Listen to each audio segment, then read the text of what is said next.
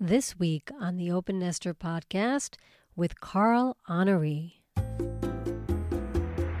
I mean, what matters now is not whether you're 57, 67, 77, or 27. What matters is, the series that you watch on Netflix, or the art that brings you to tears, the music you dance to, the food you cook, the places you travel, the books you read. That's what defines you.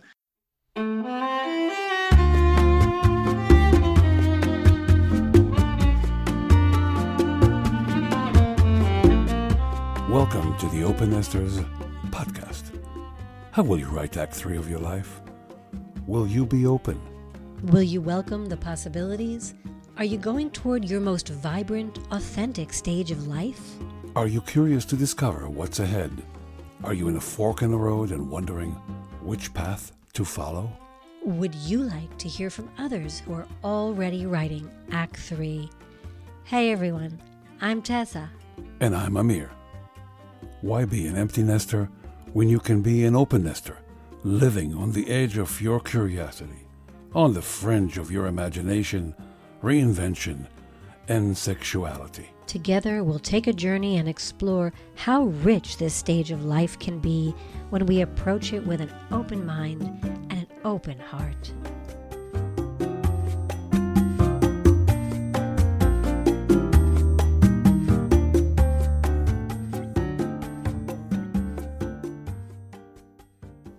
Today we are honored to have Carl Honoré. So that is my little pun for the day. But he is an award-winning writer, broadcaster, and TED speaker, and the voice of the global slow movement, and really taking on ageism. So this is our second podcast on the topic of dismantling ageism, which we are really excited about. It sure is. So yeah, I think Amir was saying how he's starting to really convinced with this podcast, which is the second one about ageism, the first one with Ashton Applewhite. This one is really helping me change my rhetoric, my own rhetoric, and my own behavior. Really getting to understand what ageism is all about. Wonderful. Let's hear from Carl Honoré. Carl Honoré, good evening in the UK. And great to have you on the Open Nesters podcast. How are you? I'm thrilled to be with you. Thank you very much. And I'm well. Tessa and I were listening to your TED Talk, and we are quite intrigued. In fact, we're very excited to have you on our podcast. You are an award-winning writer, a TED Talk speaker, an author of the book In Praise of Slow, and you become a global voice for the slow movement. So please tell me, how did you come from the slow movement to the anti-ageism movement? Well, that's kind of a big question with maybe a slightly unexpected answer. The last 15 years of my life have been devoted to taking down the cult of speed, right? So I've written 3 books about the benefits of slow, not rushing. I'm not a fundamentalist or an extremist of slowness. Faster is often better, but slow philosophy is about doing things at the right speed. So, being present, mindful, one thing at a time. So I've been devoting myself to that for, say, 15 years. And I had a moment, I discovered along the way, really, that all my books start with a moment of personal existential crisis. And that's sort of what happened with my new book, Bolder, which is about aging and ageism. And I don't think that never thought of them as connected. I think of my first 3 books as the Slow trilogy, and then I think of Bolder as a separate departure, a new playground to frolic in, if you like. But of course, there are some conceptual overlaps between aging and slowing down and so on. But it was no plan, right? I didn't think I must move into aging because there's a clear throughput from slow. They're 2 separate things in my mind. I found them very integrated. And so that's why I wanted to just be so, have this open discussion, because we in the Open Nesters podcast have a discussion with many of the experts and just people at different stages, individuals, divorcees, couples, partners, about Act 3. They've raised their kids. And as you told us at the beginning, your son, and during the pandemic, you became what is traditionally known as an empty nester. And so now you're an open nester. And I think we don't always realize how much we can integrate learning how we slow down. And maybe that even is a model. And that's Act 3 when we're not actively raising kids. And that's not our focus. Our focus can be, as we know in the happiness U curve, that when we're very present, when we're young, and then we have this really busy time in the other sections of our lives. And then we hope in this Act 3, and especially when our kids have left and we all of a sudden have more time to ourselves, that we can then say, oh, I can be more present again. So I think there's also a choice in that presence and slowing down that can, I hope, actually be a model for society. So I think Boulder kind of can be kind of connected. Yeah. Yeah, no, I completely agree. I mean, it's for me, the connection is retrospective, right? It's looking back. I was thinking of this as a totally new pasture to be working in. And then, of course, the deeper I got into it, the more I realized that I, like everybody else or most writers, we live in a big Venn diagram, right? With lots of bubbles overlapping, and that the Boulder bubble was overlapping in lots of ways with slow. And you put your finger on a few of them there, right? Right. One of them that I found most interesting is and surprising to me, was that people there seems to be something that happens with aging just as we go along, that we get better at being present and being in the moment, right? That's something you do find across all socioeconomic groups, all cultures, that people just seem to, without maybe even trying to do it, they end up cultivating the art of slow as they get older. And so it's, I think it's one of the benefits, and probably partly explains the U-shaped happiness curve you mentioned a moment ago. One of the reasons that we do curve upwards in later life is that we just get better at living, which means we get better at slowing down into the moment, right? So I think that there's a clear hand-holding going on there between the two concepts. And appreciating our time. Yeah. And in fact, when you talked about their Act 3 and that notion of pivots, I guess, and transitions and moving into new chapters, what's the best way to prepare yourself for opening a new door? It's to pause, right? It's to slow down. It's to be with the uncertainty. It's to, instead of leaning in, we're always being told to hurry up and lean in. It's to lean back, right? And look at the big picture and the distant horizon, right? And ask yourself, why? What's the next thing I want to do? Why do I want to? Is this the right door that I'm even opening? Perhaps the one 3 doors down should be my next venture. So that injection of slowness is absolutely crucial at, I think, any stage of life, but I think we need it perhaps even more, and we're maybe better at doing it as we get in towards that second half of life. Yeah, I remember one time I almost ran into a store, Walmart or something, and the guy at the guard at the door said, "What are you rushing for?" And I said, I don't know. And he said, "Slow down, because if you don't slow down, you're going to run out of time." And I had to it has to sink in to think about it. But you're right. You have to slow down in order to figure out what's the next step. What Act 3 is really what about? Which door I'm going to open. And the paradox is inherent in that, because we have a society that is achievement oriented.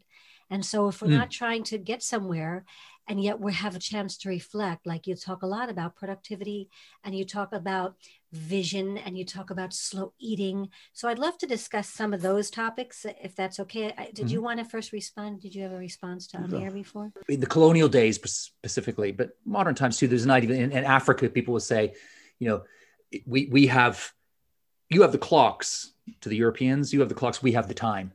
And I think that gets it, that you're saying that, right? That we are racing through our lives, through our lives instead of living them. And part of that is a neurotic, unhealthy, obsessive relationship with time, with dicing up every chunk of hour into minutes, and then trying to maximize productivity, squeeze every drop of whatever it is, output, whatever the word we want to use, out of every moment. And that's just a completely absurd and counterproductive way to live a life, right? That's not how you live. It's the whole thing. Why are you rushing? Where are you rushing to, right? What are you running from? Exactly. And we can't digest it. It's like you have started the slow eating movement too. And I love the fact that, that's definitely part of like what mindful eating is that when we're able to, and then the broader term is that how we cultivate and cook and consume our food.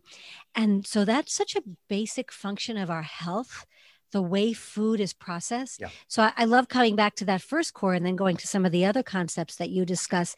But the idea that we have to slow down, and I think, obviously as we get older and we have more time perhaps, and we're not trying to feed our kids all the different things that maybe we have to cook and do for them as quickly as we can to get them to their activities, which we want to try to take a little bit back from that as well. Yeah. So all of those things that now as we're older, we can look at and say, wow, I've been doing it this way. Doesn't mean I have to continue. Some people are saying, grow my own vegetables, or really spend more time at the local market and farmers market, and cook things with more excitement and love. As I always used to say, my kids used to laugh that I'd say I won the second place in the chili. Intention. And that I cook with love. Like I don't like when I have to cook on the fly, and you have to sometimes. So that's the paradox. And yet, how do we slow down? And so I'd love to hear some of what you're seeing in the world around that movement, before we can discuss some of the other ideas of, and if it is tied to this aging, and how someone our age can say, oh, I have time to do that now. What am I going to benefit? What's my benefit? Well, I think it's not surprising that one of the first, perhaps the first official slow movement in the broader slow movement was slow food, right? It's a logical starting point, because food is a universal joy, right? It's one of the great pleasures of being alive, right? It's the sensory pleasure of eating, good food, well made, but also the social connection, the sitting around the table together, the lingering over a meal. I mean, it's no surprise that the word companion comes from the Latin words with bread, because it's when we break bread together that we are at our closest, we are at our most human, we are slowing down together, right? So and I think that's been one of the silver linings of the pandemic, is that because we've been confined to home, people have, look at the whole sourdough baking boom, right? I mean, people are going back to, pickling beetroot, making bread, cooking meals. I mean, that's been one of the few joys and excitements we've had. So I think when people look around the world now and say, well, what happens? What do we take forward? What do we hang on to when we leave lockdown, the pandemic behind? I think food is going to be one of the main ones, actually, for a lot of people, that recapturing that spark, that magic, that simple, soothing joy of making food and sharing it with other people. Basic human stuff, right? The building block of a life well lived from any age, right? I mean, you want to start that and that's something Absolutely. I feel really pleased about with my own parenting, is have imparted my own love of food to my children, who are now 19 and 22 away at university. And they're both amazing cooks. They're constantly bombarding us with photos of incredible dishes they've cooked for all their friends and stuff. So at the very least, I've equipped them with a food arsenal. Ability to cook. Yeah, which I think is a huge boon at any age. But you mentioned it later life. I think that is true, that as you get away from, just be moving into that, what you're calling open nest moment, you just claw back time, because there's just fewer people around that expecting things from you, right? And I do think, from what I see, that a lot of people are reinvesting that time in food, right? They are going back to the slower way of eating, which of course is also a very good investment in your health physically, so it's a win all around on all angles. Right. But it's not a contradiction to the fact, I mean, we all know that life expectancy is, let's say, 85, 90 years old. And all of a sudden, one gets to a certain age and he says, oh, my God, statistics say that I'm going to die in 12 years, 14 years. Should I hurry up and do more? Or should I just slow down and enjoy what I'm doing?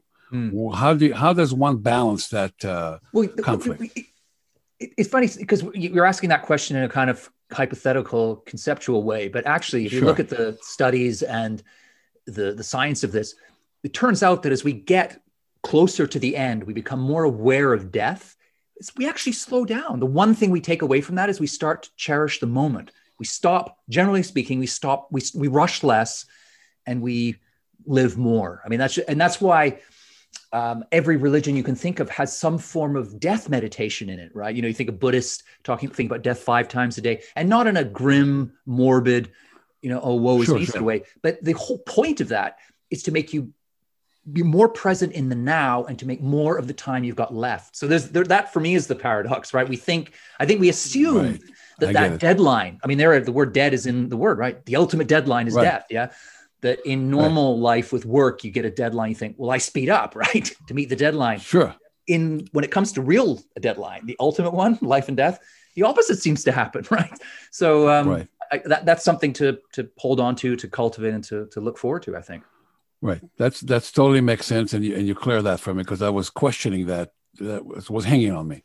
And, the Eastern traditions have taught us, and we're now obviously have integrated those into science in mindfulness about the slowing down and being present. And also honoring our elderly, like that's I think, connection to ageism. And when we're slower to listen and not as fast to move on from them, we can really be present to all the ages. And I hope there'll be, even through the pandemic, I've learned through some of the things I've read that there'll be more multi-generational living. Yes. And people are figuring out ways now to honor this age and the idea of what we hope to dismantle ageism. So I'd love to make that little connection back to that, if you will, about ways we can do that, because we tend to deny women in particular.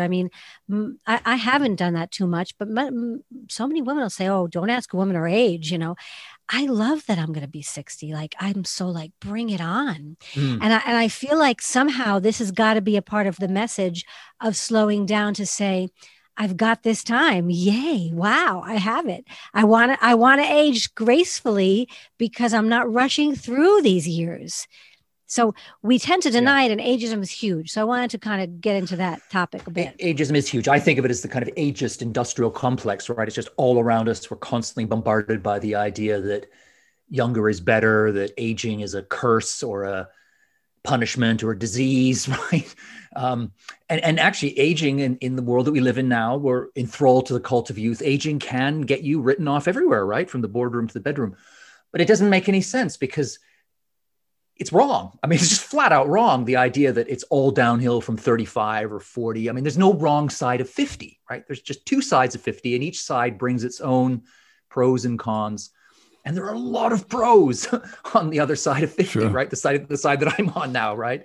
Right. And you mentioned multi-general living there. And I think that's an important thread to pull on, because we're kind of, I hope at the end of what has effectively been a blip in human history, because throughout human history, the generations have mingled and mixed, right? In the fields, at home, in the market, at play, at fiestas, everything, right? Every generation is mixed. And then we got into this sort of industrial modern era, and suddenly we broke off into age silos. So you had people of different age cohorts, more or less in their own areas, physical areas, not mixing much. And that allows stereotypes to fester and grow and take root. And one of the ways to take down those ageist stereotypes is to bring the generations back together again. So as you say, I think one of the learnings from the pandemic will be people wanting to, and it was happening before, people talking about, more communal living, rethinking how we design homes for people who are at the very end of life, having them in more like neighborhoods with other people of different ages around them. All that stuff is also, that's what human beings do. It makes us happier, healthier of all ages to be mixing with people of different generations. But it also breaks down those stereotypes, because nothing erodes stereotypes better than getting to know the people being stereotyped, right? So right. If you've got nobody in your social sphere who's 60, right? I was like that before I wrote my book and changed my whole 180 swing on the way I think about aging. I was in an age silo, right? Everybody in my group was either my age or younger, because I play hockey and most of my teammates are 15, 20 years younger, but nobody was really older, to be honest. And so that just allowed all of those grim, downbeat stereotypes to wrap their greasy fingers around my neck and hold on, right? But by the work I did for Boulder and all the people, it's kind of widened my sphere. And now I have friends, 60, 70, 80 and up, and it just has completely helped change my own view of aging and my own view of being 53 now, and what I might be at 73 and what 93 might even look like. And it looks very different from what I used to think before, when I didn't know anybody older than me. Yes, That's right. So I also love the way you talked about dating and the fact that sometimes people, we have divorcees listening and people having to get online, and the fact that we have this issue with having to minimize people's age when they're dating or when they're showing, because that's what's accepted to people. I wonder how you've helped break that down. I don't know if you've been dating yourself. I have a friend that, he's in the mid-60s, and he relies flat out about his age on the dating apps, and he gets women to date him, and he looks much younger than what he is, if I can say that. And, he asked them straight up, said, would you date me if you knew that I'm 66 or 67? And they said, no, I wouldn't. So, that whole process is become legitimize his reason for lying. Hey, it's like an advertising, almost false advertising, but I get the date and then they like me. So what do I say to him? I would say, well, I think there's various ways to think about that. I mean, I don't know that specific case, but I think generally starting off a new relationship based on a falsehood is not really a good way to go as a general rule. I think you're planting a not very healthy seed there to begin with. Sure. I put that out there to start with. I think that, and I think some of the dating apps have been looking at this as a possibility. I mean, I know that on Tinder, you can pay more to hide your age. I think we should be probably moving towards somewhere where where age isn't something that you put in your profile, right? You sort of say, because that's what's changing in the world. The tectonic plates are shifting, and we are, I think, moving into a world where chronological age, well, your friend's an example, right? A chronological age it's losing its power to limit and define us, right? I mean, what matters now is not whether you're 57, 67, 77, or 27. What matters is, the series that you watch on Netflix, or the art that brings you to tears, the music you dance to, the food you cook, the places you travel, the books you read. That's what defines you. And that can vary massively one age cohort, well put. Right? So it seems to be such a misleading indicator to have a profile, and one of the item lines is age, because what you're doing there is you're just bringing a whole rucksack of stereotypes, many of them poisonous and unhappy, to a party where you don't want stereotypes, right? You want to meet the person where they are. You want to meet the person as they are. And it seems to me that chronological age is less of it's a filter that gets in the way more often. So I think there's more variation within a generation than exactly. than between generations. I mean, as a human being, if I want to connect deeply with someone, it really has nothing to do with their age, except that if they're 50 years older and they're only going to have 10 years left, I think I have to decide whether I want to be their caretaker. But, it depends on how big of a difference. And yet, as a friend and people that I want to hang out with, I love people I love to call me already and becoming an elder. I love that. And I definitely associate and can feel great with young people. So I don't need to feel like looking for the fountain of youth. And that's where I'm trying to figure out how to help people overcome ageism as part of this mission on this podcast as well, to say, so what are some of the things you would help people do to try to, for themselves, to talk to themselves about getting around language and getting around these ideas that we go with, anti-aging, all the stuff that's out there, and all the things that really limit us. Like, how is the psychology, how can we help ourselves? If you're enjoying this episode, I really hope you'll go back to episode 13 and listen to Ashton Applewhite on Does Age Matter? That podcast, and Ashton Applewhite is a role model for me. And I really believe we can all figure out such different ways to be as women and in general be in the world as we age with so much grace. You can also find resources on dismantling ageism from Ashton Applewhite, as well as Carl Honoré's links on our website under resources. Back to the podcast. Well, I think there are lots of little small things we can all do. You mentioned language, and you mentioned that dread phrase, anti-aging. I mean, one thing I would just say is don't buy any product that has the words anti-aging on it as a start, right? I mean, get a face cream or a hand cream, whatever it is, that doesn't demonize aging, right? So that every time you're in the bathroom and you see it there, you're feeling bad about yourself, right? You're feeling ashamed. And that this is you're doing your penance, right? This is your cosmetic atonement, is this little pot of cream. So I personally never touch anything that's got anti-aging on it. I think all those other little phrases that we sprinkle around our daily language, and things like senior moment, or, well, I said wrong side of 50, feeling my age, showing my age, all those little expressions. I mean, often we use them as they're tongue in cheek and we're trying to lighten the mood. And I'm not against that. I'm not some po-faced, everything's going to be terribly earnest and serious. I think it's important to laugh at ourselves sometimes. But I think that we use these phrases too often, too automatically, and too unthinkingly. And they just box us in, right? Because they're just reinforcing the lie, the myth that aging is all about decline and sadness and loss and failure and digital illiteracy and all this sort of things that we associate it with it. So I would just say stop using or use them less, right? If you feel you have to use them sometimes, but just try to check your language a little bit, because that makes a difference. The words we use affect the way we feel about ourselves and the way other people feel about us. So I would think about the language we're using. Another thing I would suggest is seeking out role models. Social media gets a bad rap for being very ageist and so on. And there is a big part of social media that is age, particularly the kind of social influence, that one wing of social influencing, which is dominated by,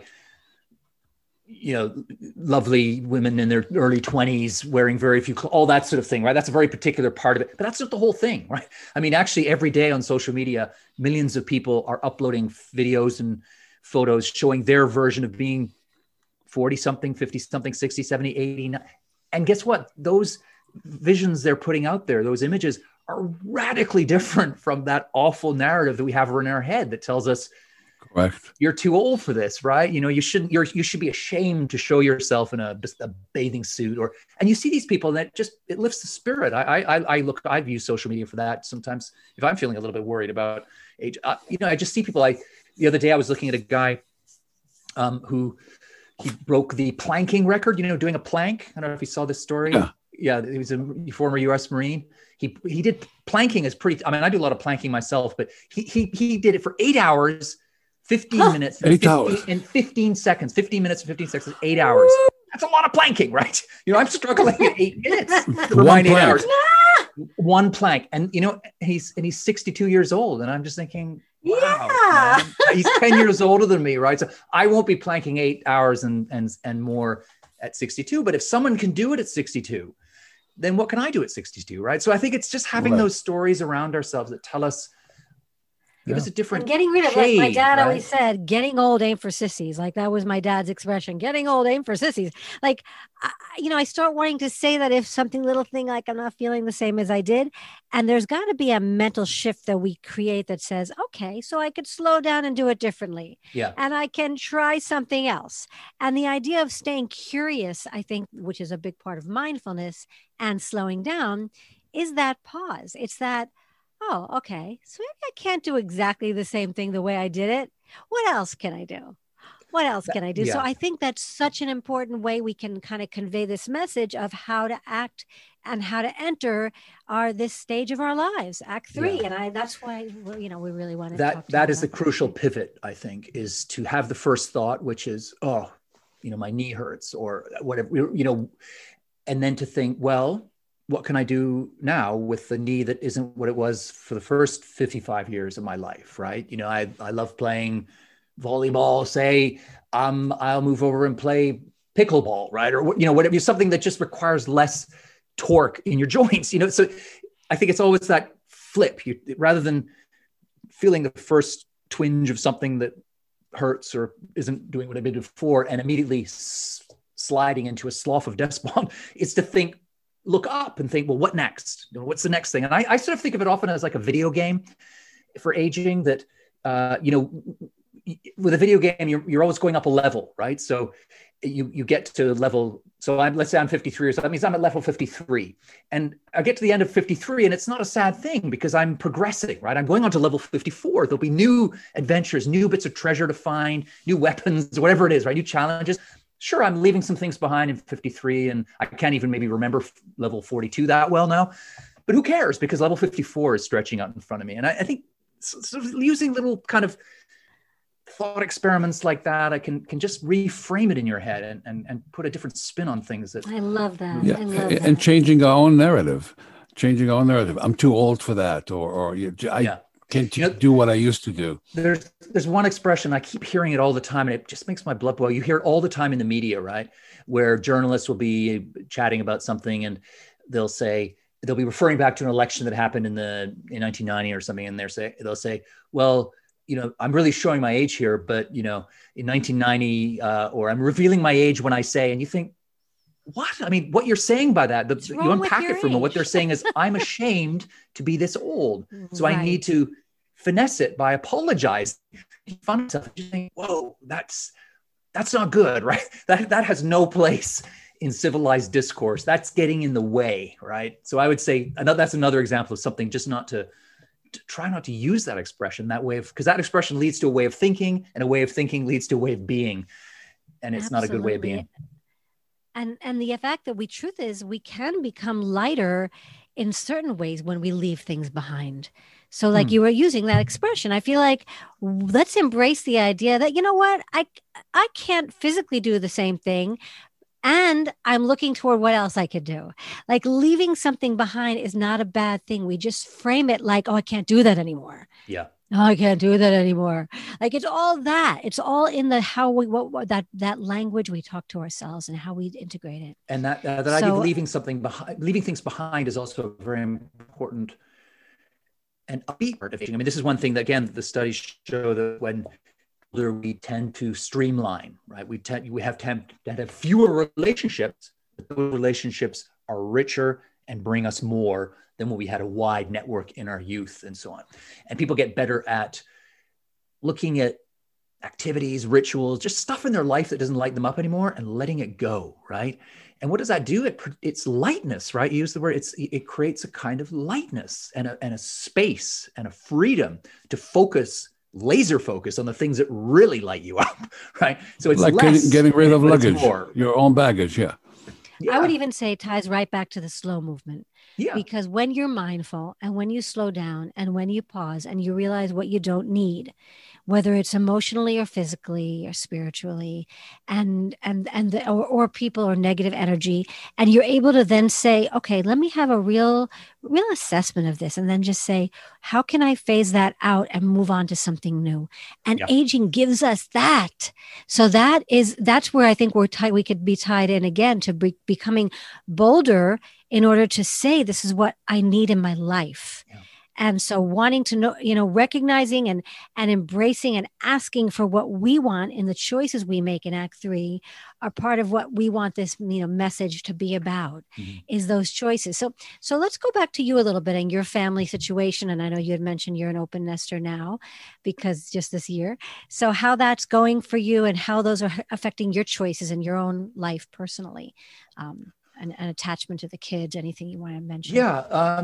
Well, it feels like a cruel twist of fate that we've gone, whatever it is, 20 odd years, with a full nest, which is lovely, right? I love my children. It's been great having them and being a father. But then as soon as we become an empty nest, the whole world locks down, right? There's so little that all the things we dreamed of doing, the trips we wanted to do. Nothing left open. Can't take my wife because I'm nothing left open.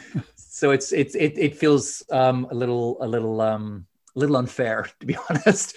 But that's being said, I think that there's been a shift, right? And some things I feel like there's just more bandwidth, right, for each other in a way. And it's not like anyone's sort of said anything, but I feel there's a kind of more of a closeness that we're more in tune with what the others. There's certain things we're doing things together now that we didn't do before. I'm much more of a sports person than my wife is, but with the lockdown, one of the things we've ended up doing is sort of high intensity workouts from online at home, and so we're sort of doing those together. We've all the way through our lives, we've never worked out together ever, right? So suddenly we're doing that, and so it's just been there's a kind of closeness, I think, that's been pretty lovely. You mentioned also about children. Sorry, go ahead.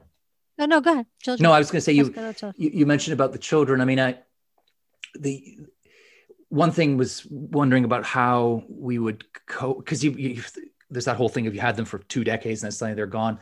But it's been I've missed them, but it's not been an unhealthy kind of missing. I mean, there's been a lightness to the distance, I think, if that's not a weird way of putting it, that, it's been wonderful to see them go out and spread their wings. And we are in touch. I mean, social media is a good way to keep in touch, but I think you want to avoid getting too claustrophobic. I mean, I think this is something, especially of parents of maybe my generation and below, the whole kind of hyper parenting thing and being overly present in your children's lives and helicoptering and all that stuff, that I think those parents, especially who really went down that road, find it quite difficult when their kids leave home. And I read a piece in the paper a couple of years ago about how people who'd been hyper parenting their children. As soon as they went to college, they got a dog and started hyper having taking the dog to lots of activities and overscheduling the dog and stuff, and rolling it for therapy and all this stuff.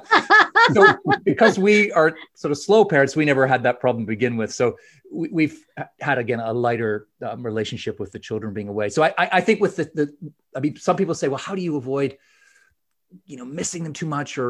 And I think one thing is with social media is making sure you've got that under control, right? So I would possibly recommend not following their accounts, things like Facebook and stuff. So you're not getting in your feed all this stuff, seeing them doing stuff and thinking, oh no, why am I not there? Feeling left out as they spread their wings and forge their own life. Let them come to you on their terms to tell you what they've done rather than you finding out right away. I think that can get a little unhealthy and get in the way of the very healthy separation that occurs. I think it's good to set aside certain activities that you're going to do online with them. And I'm a big fan of, over here we call it football, it's soccer, right?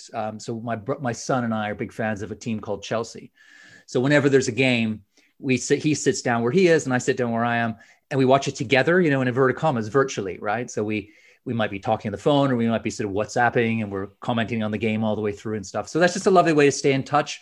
But I don't follow any of his accounts, right? Where he's also talking about Chelsea, but that's his, right? So it's kind of about, I think, finding the right balance and getting some boundaries. It's boundaries that I think we all, like, if we learn to set them when our kids are younger, it helps them know that this is our lives and this is your lives, and we don't have to mesh them all the time, and that we can just be proud to watch you feel good and then connect where I think you're right, where they lead that they want to connect, because you can't overdo it. And I think you probably serve as a role model to be continuing to reinvent yourself for them to know that you're not just, okay, oh, my kids are gone and now I have to just when are you going to be a parent? When are you going to have grandchildren? Or any of that stuff that sometimes we get caught up in. Like, that's what I need next to make me happy. Like, that's not going to help you be happy. Your kids are going to much more learn from watching you continue to reinvent yourself and express yourself and grow bolder. So, I actually wanted you to talk a little bit about your book too. So a little about the concept of bolder, how it came up for you. So like, that's what just about the kids section. I think we're finished unless you have other leftover. Do you have any leftover things about kids? No, not about kids. Not about kids. I was just remembering, most of our audience are in the open nester stage, or at least what we call them open nester dreamers. They are looking forward to the time where they can spend more time with each other. And, they're still working. They're not retiring. They still need to pay for college tuition. They still need to pay for mortgages. They still need to pay for lifestyle that they're looking to do. They still want to save. And some of them find themselves, irrelevant. You mentioned that creativity is for it's not just for the young. Like, for example, my dad, I remember him, he was a very good civil engineer. And the firm that he was working for wanted him to switch from his handwritten drawing and to CAD, CAD, whatever that is, he was doing as good as the machine itself, but it took him 4 times longer to do it that way. And they kind of like eliminated him eventually because he just couldn't get it. He just couldn't do it. And the excuse was, well, look, you are over 50 and you can't learn it anymore. Mm-hmm. What do we tell our audience that want to stay relevant in that open nesting stage? What do we tell them to keep themselves relevant to their jobs and to their careers? Well, the first thing I would tell them, I would draw their attention to a survey by, I think it was Bain Consultants, where they asked employers, many thousands of employers all over the world, who learns stuff best in the workplace. And 2/3 of them said that the over 50s, like older employees, actually learn things better. So this idea that somehow we fall off a learning cliff in our 20s or 30s or something, it's just not true. It's just totally untrue. And in fact, it is the case that in unfamiliar domains, it can take us a little longer to learn things later on, but we can still do it, right? And often we'll do it with more reflection, more self-analysis than we ever could have mustered in our earlier years. So that's the science bit, right? The other bit is, what do you do to, tap the science and make yourself relevant and like a sponge all the way through? Well, I think one thing is to, wherever possible, is just seek out novelty, and it can just be small things like, anyone who looks at their normal favorites bar. The very fact you've got a favorites bar on your iPad or computer suggests that you're going back to the same websites all the time, right? I think it's, and I do this it's regularly, is just go to a website I've never been to before, like a news site, or mix it up so I'm not always going to the same things, just to get something a little different, a different angle, a different rotation on an idea. Even something like the walk that you tend to do between A and B, just mix that, go a different way, right? Just small things like that can make a difference to just keeping that capacity that we all have with us to learn, keeping the mind fresh, keeping it open, and keeping yourself moving forward, which is, because that's the problem. If you stop and give up, then you start going backwards, right? So a big part of what we do is music, because Amir definitely brings new music into our lives all the time, and I dance. So, and that's definitely a big part of what I try to promote for people to always do, because that's what you could dance your whole life. You could dance until the day you drop, and even if you're in a chair, you could dance. So this is a vital part of how we create new ways and rhythms in our body. So I love dancing as a way to. I think dancing. I think dancing is amazing. But I don't know. Do you bring in new kinds of music or old? Oh yeah, all brand new music. Yeah, I think that's really healthy too, right? Because you're just people can get stuck in their era and never listen to anything after 1985, right? Because that's when all their mixtapes are from then, and they don't listen to, I think just listen to, and that's, in a way, that's one of the benefits of having children, right? Is you get exposed to new music. Music, right? But Carl, what I feel that we need to change our own narrative, and I know I'm a victim of that as well. I need to change my own narrative. And sometimes we say, you know what, I'm too old for this stuff. When you start I'm trying to learn how to program and put blogs in WordPress. It's technical, and, I have to really work on that. And, but sometimes I lose my patience. But, I can't tell myself, you're too old for that. Let somebody else do it. And that is the narrative the message I like to send the audience is change your narrative, what you tell yourself. Yeah, don't use that phrase. Sexuality. Yeah, don't use that phrase, I'm too old for you, definitely. I'm too old for you, excise that from your vocabulary. I've gone through something similar during the pandemic, because I had to do everybody moved everything online, right? So I had to learn how to do all kinds of things I never would have imagined. And I feel your pain, right? You're sitting there watching, this is your 10th YouTube tutorial, and you're still one setting that you haven't got right, and it's just more like 25.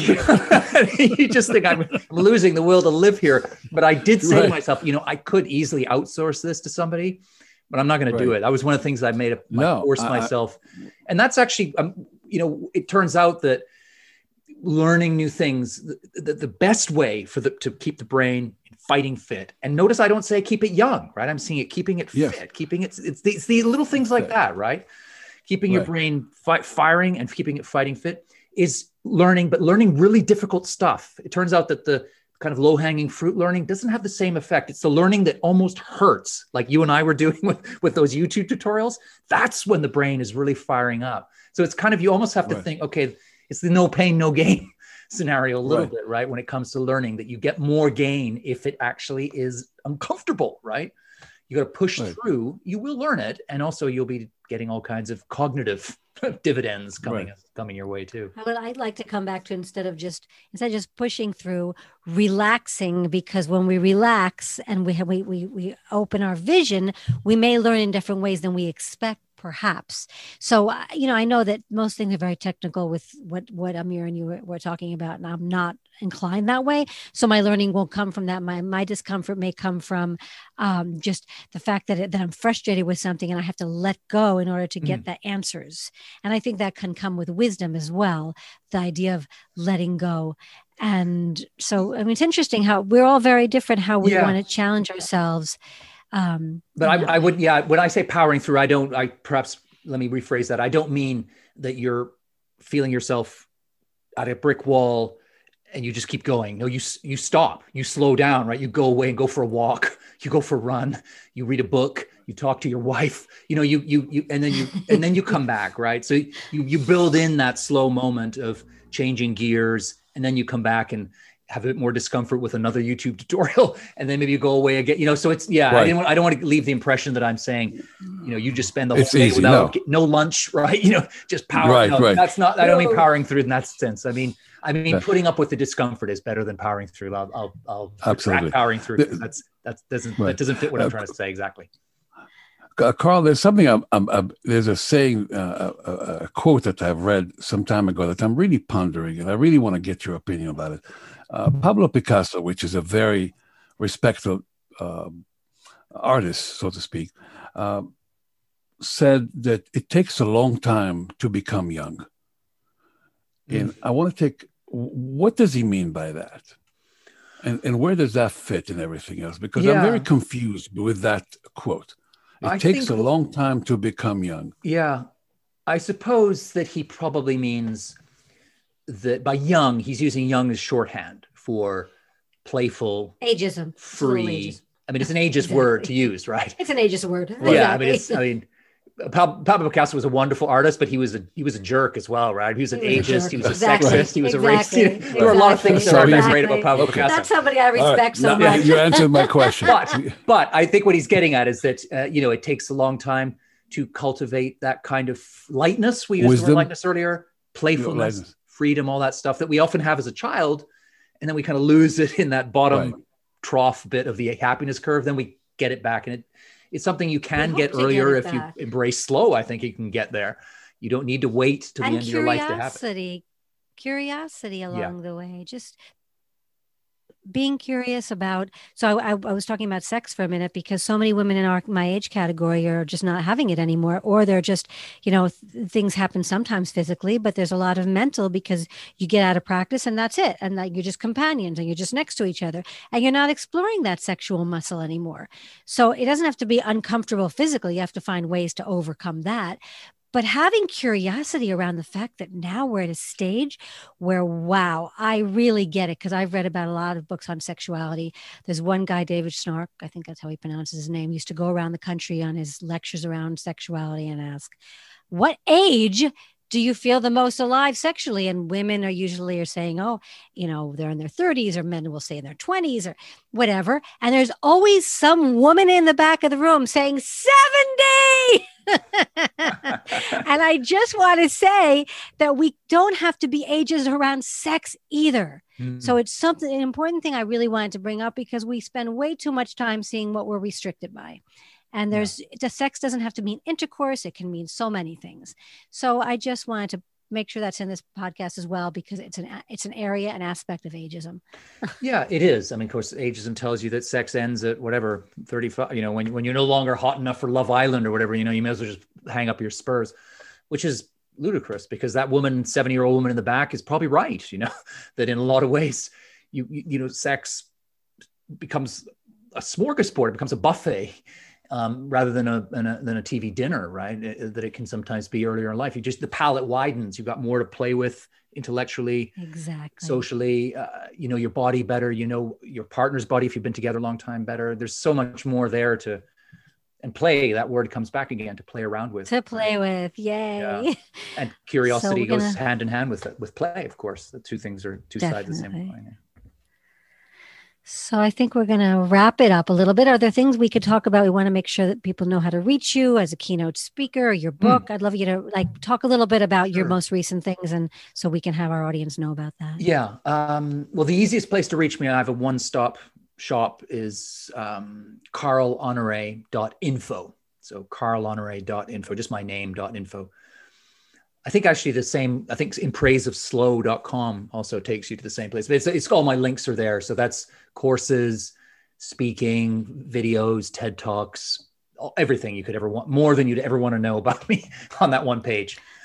What have I done most recently? Well, one of my pandemic triumphs has been I've published a workbook called 30 Days to Slow, and I'm running boot camps online for people. So that's turning out to be a lot of fun. So you can, anywhere in the world, you can sign up for that. And I'm working on a children's book, which is really thrilling, about slow travel. So I was given 40 epic journeys. So, Orient Express or Machu Picchu or the Underground Railroad, whatever. And then I write 300 words on each, and illustrators spread them out over a couple of pages. And I just got the first proofs this morning, and they look wonderful. They've gone through 3 illustrators, finally got the perfect couple. It's a couple, I think they're in their 60s as it happens. And they are. Why is it a children's book rather than a regular book? Why children? 60s. Yeah, I know. I think they are. Yeah, no, I'm thrilled. Why a children's book? Well, I've always wanted to write a children's book. I think anyone who is a writer and has had children has thought at some point, I could do this and it'd be fun. But I just never had the idea or didn't know that world well enough. So the publisher approached me as the kind of voice of the slow movement and said, we've got this idea for a slow travel book for children, and we think we'd like you to write it. And I thought, I think I'd like to write it too. So I've written it all, and I'm waiting for the proofs, the pictures to come back now. And I think that won't be out till 2022 just because of the long lead times for children's books. But it's been so much fun writing a different register for a different kind of audience and thinking about the language in a different way and simplifying things. And it's been a real treat, actually. Yeah, and also using different part of your brain. Yeah. It's a different part of the writing muscle has been fired up over these last couple of months. And also the other thing I've been thinking just recently out of the book, from my point of view, the writing part's finished, I was thinking, I'll be able to read this to my grandchildren. And I just thought, wow, what a lovely bonus out of all that.